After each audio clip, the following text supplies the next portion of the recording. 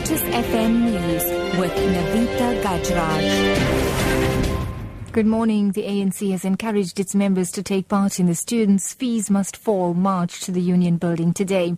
Now, after marching on the ANC headquarters yesterday, thousands of university students will take their campaign to President Jacob Zuma this morning.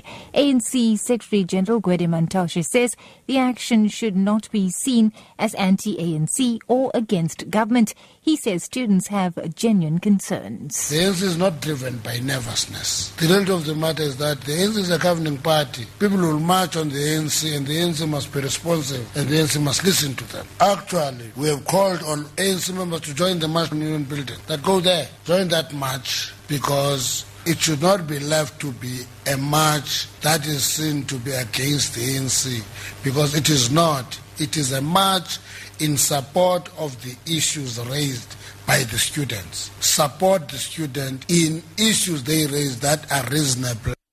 Meanwhile, students from both the Wits and Johannesburg universities are currently arriving at various points of departure, where they are expected to be ferried by buses to Pretoria. Jean Steenkamp reports. Only a handful of students have been seen at both campuses as the day slowly gets underway. Students at Wits say there are more students indoors who are making their way to the departure point. Jacques Steenkamp, SABC News, Johannesburg.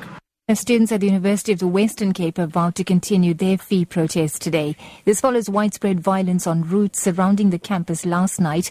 2 students were injured when they fled from police who sprayed them with a water cannon, and ties and rubble were also set alight.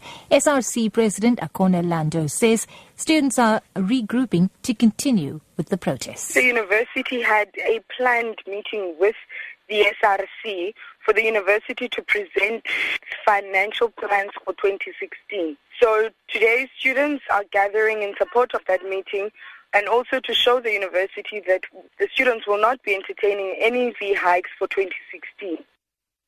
In other news now, security is tight at Eskom's Medupi power station in Limpopo, where the Mozambican president, Filipe Nyusi, is to visit this morning. He will be accompanied by Public Enterprises Minister Lynn Brown. And Nyusi and his delegation wants to get a first-hand experience of the magnitude of the project and how his country may learn from South Africa's power generation capabilities. And wrapping up, actor Daniel Craig says he has not made any decisions on whether he will continue in his role as James Bond. The actor, on his 4th outing as 007 in the latest Bond installment Spectre, says he would rather slash his wrists than make a 5th Bond film.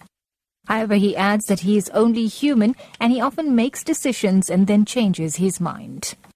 Spectre, which will be released in South Africa on the 27th of November, sees Bond battling a criminal syndicate led by Franz Oberhauser, played by Christopher Waltz. Or rather, that's Christoph Waltz. And that's the news at 8. Your top story this hour. The ANC has encouraged its members to take part in its Students' Fees Must Fall march to the Union Building today. For Lotus FM News, I'm Navita Gajraj. I'll be back.